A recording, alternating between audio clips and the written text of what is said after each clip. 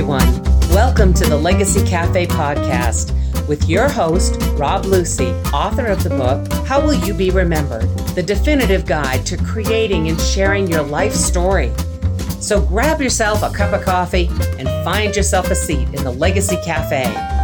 Here's Rob. Thanks, Kathy. Hi, everyone. I'm Rob Lucy, and thanks for joining us.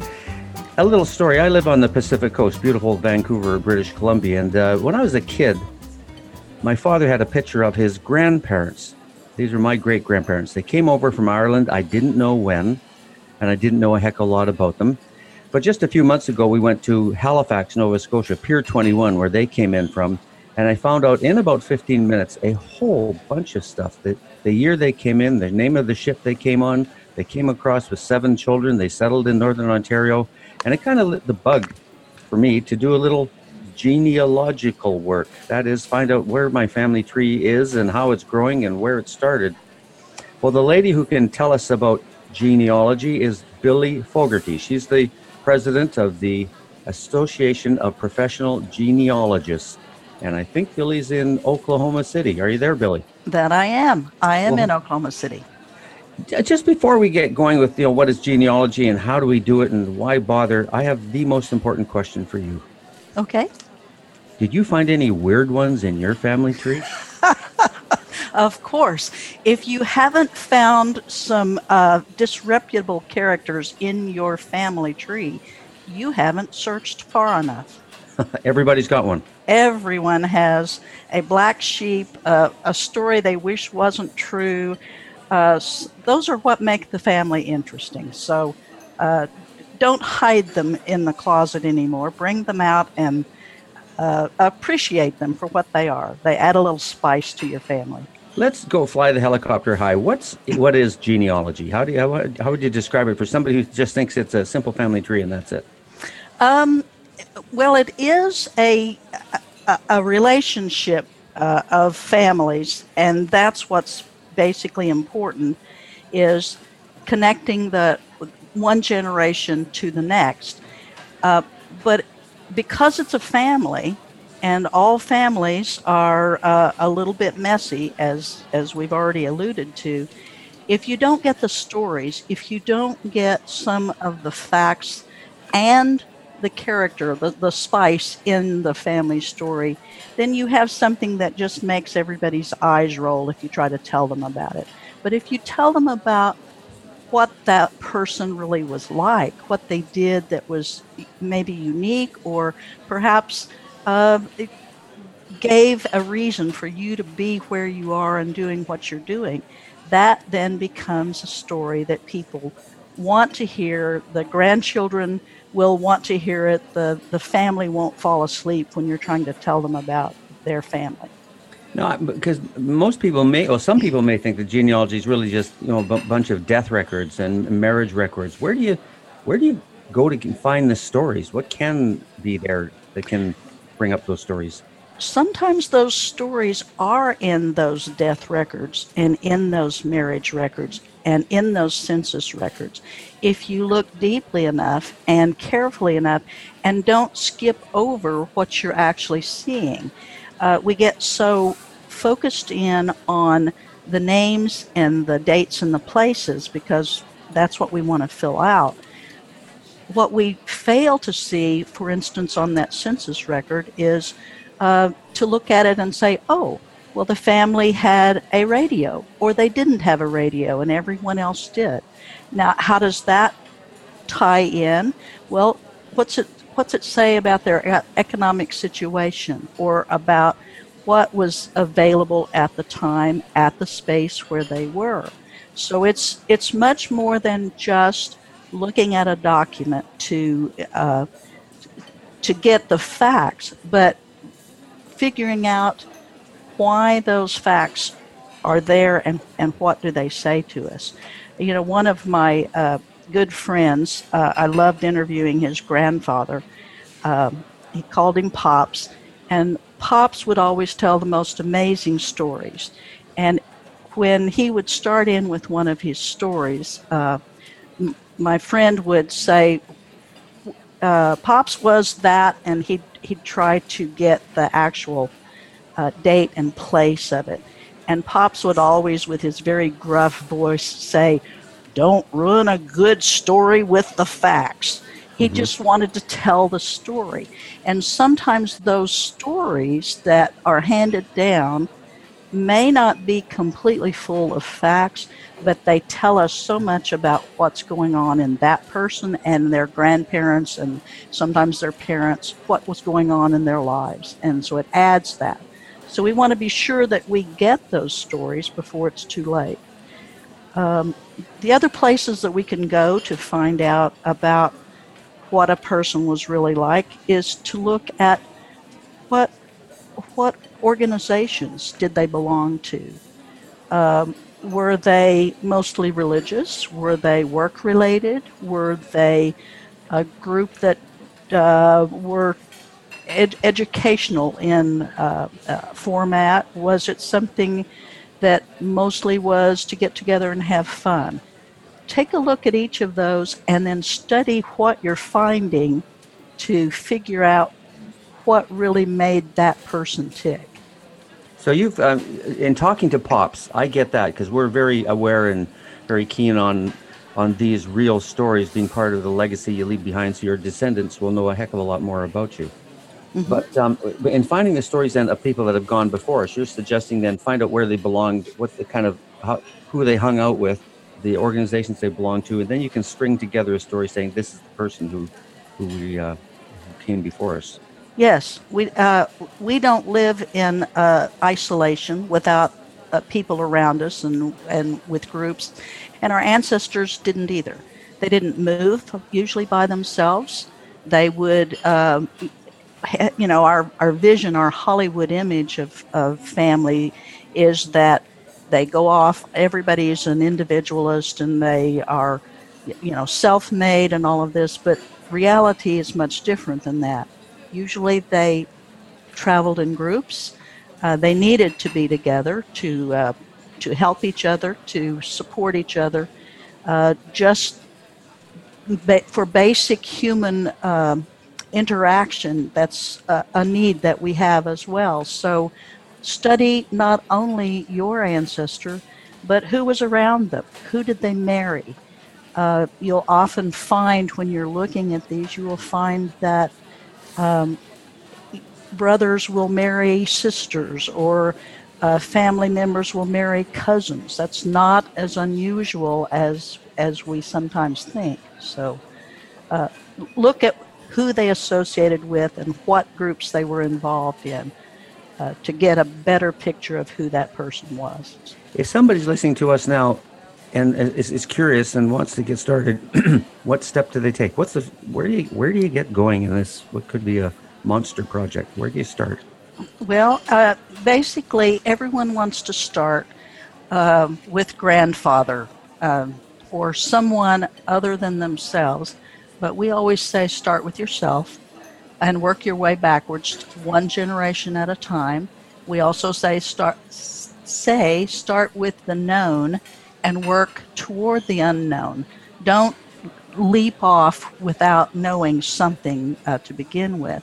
There's a one-page form that you see as part of this project or this program, and you can see that it does start with the known and works your way toward the unknown.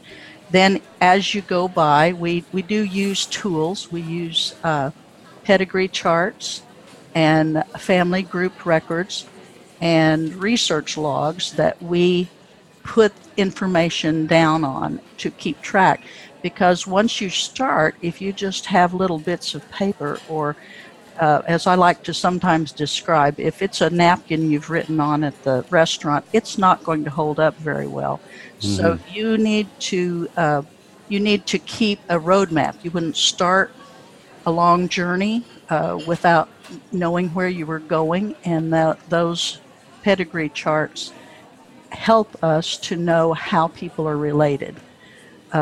You wouldn't get very far without having some kind of a way to get from one generation to another, and that's what we use. Billy, when you get really deep into a genealogical tree for a family, do you sometimes find out things that aren't quite exactly true? There's some bubbles being burst when you get into the facts, and some bubbles that the families maybe held on to for years and years.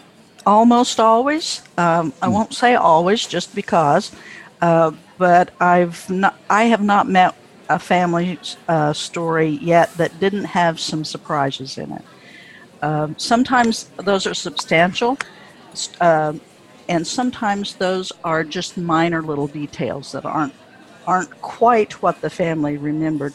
Sometimes those family memories that are handed down are substantial enough to make it to where the family gets a real shock. I remember one of the stories that I researched. I was asked to for a client to research their family story of their ancestor coming on the Trail of Tears. And of course, they were wanting to know what Indian tribe they were a member of. And I took the case knowing full well that finding the actual person enumerated to be on the Trail of Tears is a very difficult assignment, and there aren't very many that are actually on there. But I had good news and bad news for the client. The good news is I did find his ancestor listed on the those who made the trek on the Trail of Tears. The bad news was he was wearing a blue uniform, and he was one of the soldiers escorting the tribe to Oklahoma. Not exactly what they wanted to hear, and not exactly how they had identified with that particular story. Is there ever emotion that creeps up when you find some of these facts? Oh yes, in talking with new professional genealogists who are coming into the field, I always advise them, if they're meeting with clients, be sure you have a box of Kleenex, because why? You will need it when you present the information to the families.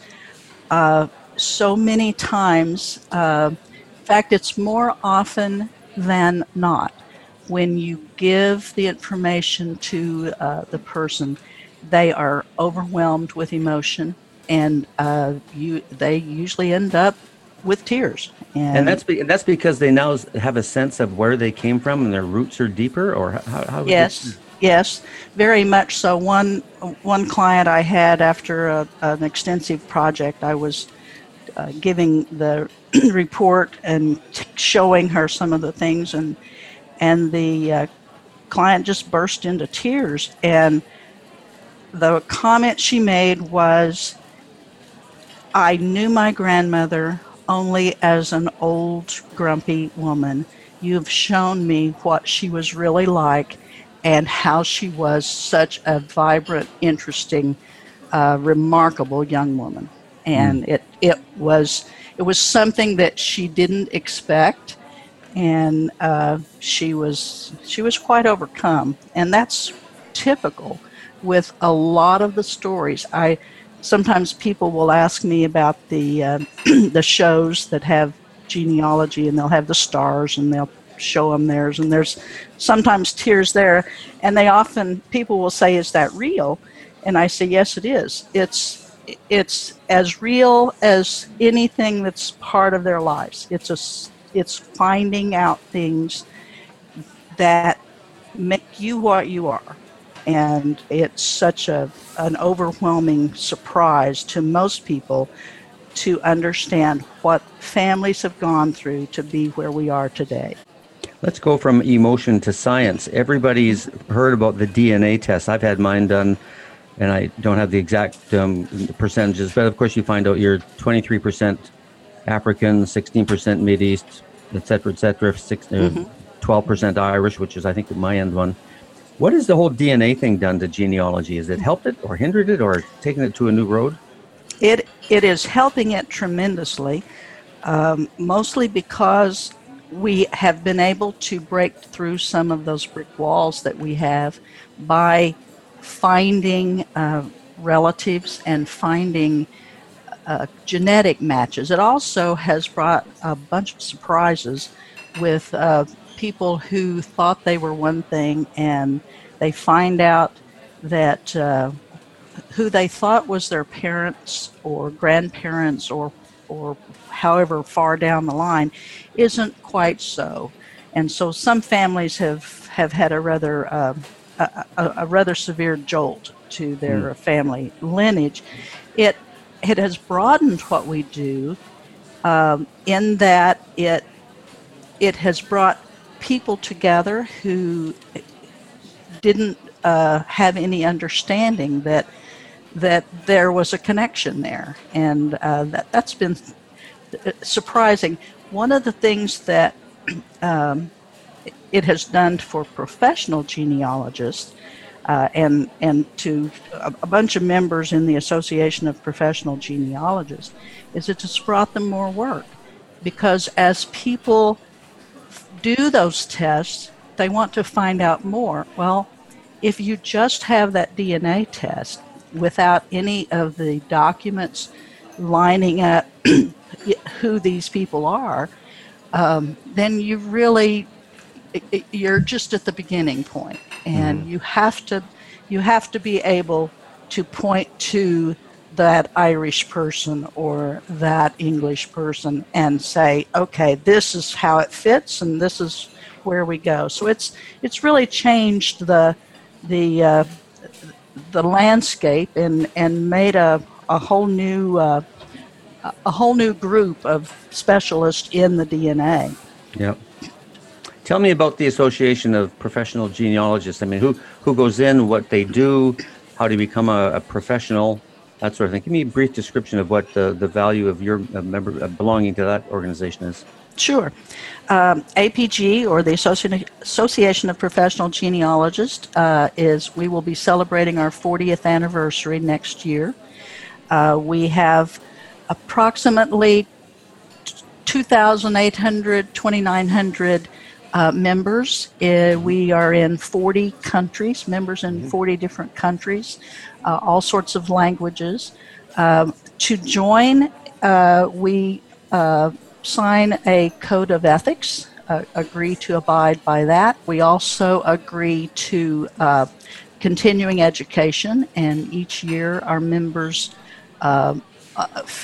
turn in their what they've done as far as continuing to improve their skills, to broaden their knowledge base. Do you have a PDF or anything you could get people started with that we can give our listeners? Yes. I have sent that, and I believe you'll be putting that on your website. You sent one to us, terrific. And that what will that do for me? The brand new, brand new one, the brand new family tree guide. How would this help me out? It will say go in this order. Start here. Learn these things. Interview. It's just an overview, basically, of what we do and how we get the information that we gather in order to figure out who people are and what their genealogy really is. Just one last thing. Why bother? Why would I bother doing this? What's in it for me and my family? The most important thing is that most people simply want to know who they are, where they came from, how in the world did you get to Canada, Western Canada? Why in the world would your family be there? And how does that affect you? Did it make your life different in any way? I can remember when I started becoming interested in it, I had my grandfather had a small little book that a family member had done that was a genealogy. And in looking at it, I believe I was 10 years old, 5th grade. We had studied the American Revolution. And so in looking at this book, I could trace my grandfather and his father and his grandfather and all of these things that I was finding. But of course, you always want to go back to the first in the book. And as I did, I found that his ancestor was Peyton B. Cornwell, born in 1774 in Virginia. And I thought, he would have been alive during the American Revolution. He would have been a child, and basically about like I was. And I remember the question, I wonder if it affected his life. And so that question, I didn't immediately start searching for that question, but it was there later when I started a real research into my family history. And it took me a while.